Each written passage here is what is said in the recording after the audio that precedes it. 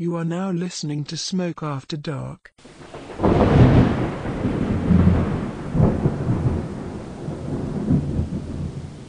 Our story begins in a tiny village of Lower Quint in England during the 1940s.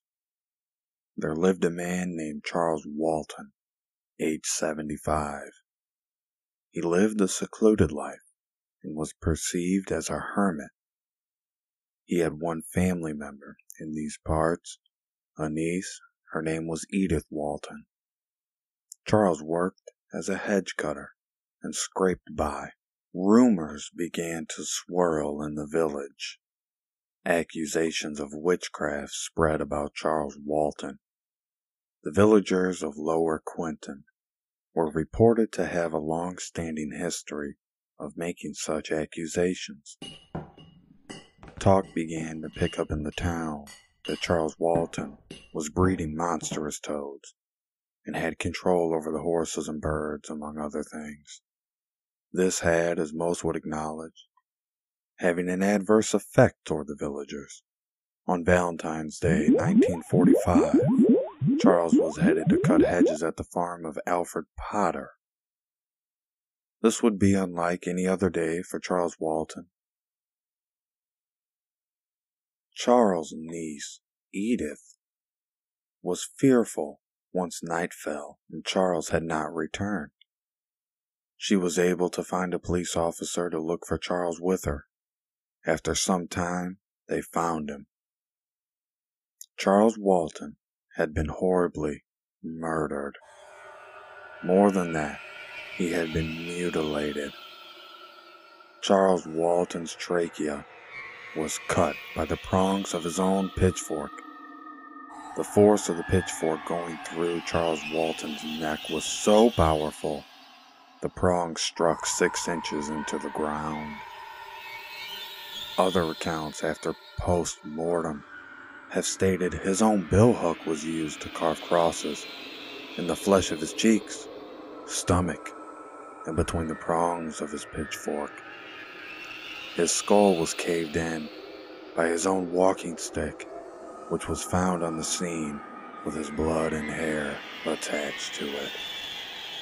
It is reported that Edith and the policeman never forgot the look of sheer horror in Charles Walton's eyes. The local police were not interested in pursuing the case of what the townspeople viewed as a male witch meeting his maker.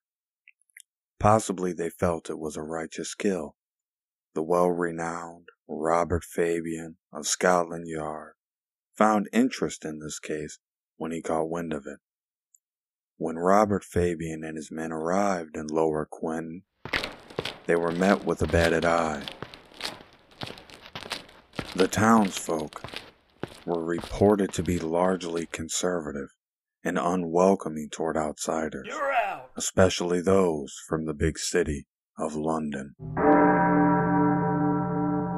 Fabian intensely interrogated Alfred Potter, and although Potter made contradicting statements to his original claims to the police, nothing of real evidence could be used to link Potter to the murder of Charles Walton.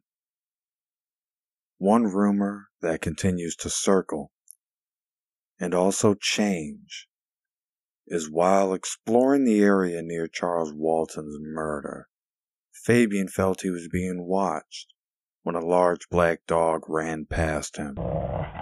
Later, a boy who lived near the area crossed paths with Fabian.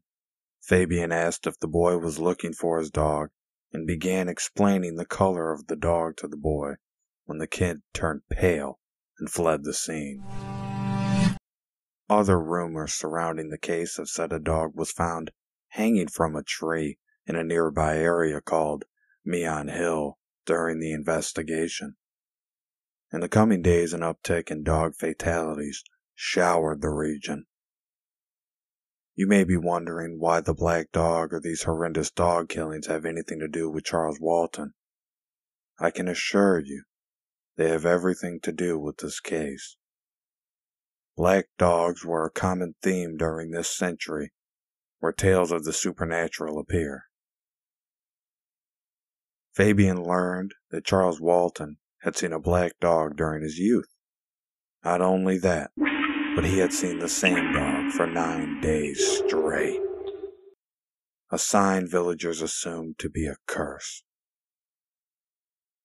As Fabian continued digging, he learned that Charles Walton's death had similarities to Anne Tennant, a woman who was also labeled a witch and killed with a pitchfork in a similar manner.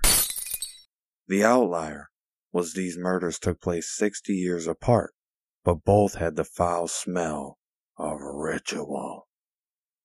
Fabian later learned of Isabel Gaudi's burning in 1662 around the same area. Charles Walton being murdered on Valentine's Day also fed into the speculation of a ritual killing. Druids were said to have roamed and worshipped in this area of rollright stones whereby Charles Walton had been murdered. In Druid folklore, they are said to make a sacrifice to the harvest gods on Valentine's Day. Specifically, a man being sacrificed so his blood could fertilize the soil. Fabian deeply studied the circumstances surrounding this case. Murder in the year prior to 1945 had been a poor one for the crop of the farmers. One accusation spectators have made is that the farmers of the village may have been hired by Charles Walton, assuming his witchcraft attributed to the poor yield from the crop. The villagers depended on a good harvest to make ends meet, and on went that theory. Fabian uncovered that Charles Walton had a best friend named George Higgins, age 72. Higgins was working only 300 yards in a barn in Upper Quinton during the time of Charles Walton's murder. Fabian eventually ruled out Higgins as a suspect, doubting the 72-year-old Higgins would be able to have enough strength to carry out the murder in the manner it was done. Fabian later learned Charles Walton's niece, Edith, was seeing a Mr. Edgar Good for some time, but he was also ruled out after being interrogated. Fabian took over 500 statements from local people, including Edith Walton and Alfred Potter. Many physical samples were examined, but nothing would turn up a suspect. The closest was a pair of trousers belonging to Alfred Potter that Professor Webster believed to have 2 bloodstains on the front. However, the trousers had been washed too thoroughly for a positive analysis. The case went cold and Fabian returned to London. This case deeply bothered Robert Fabian. He eventually returned to Lower Quinton, but the case was never cracked open.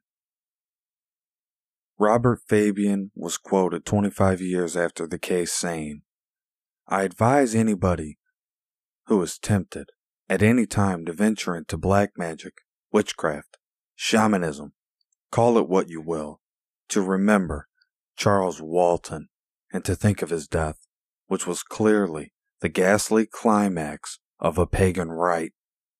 There is no stronger argument for keeping as far away as possible from the villains with their swords, incense, and mumbo-jumbo.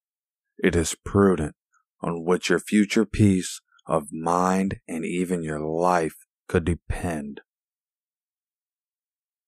Ladies and gentlemen, we have all heard the parallels the murder of Charles Walton and the attitude of the village people share with modern-day life.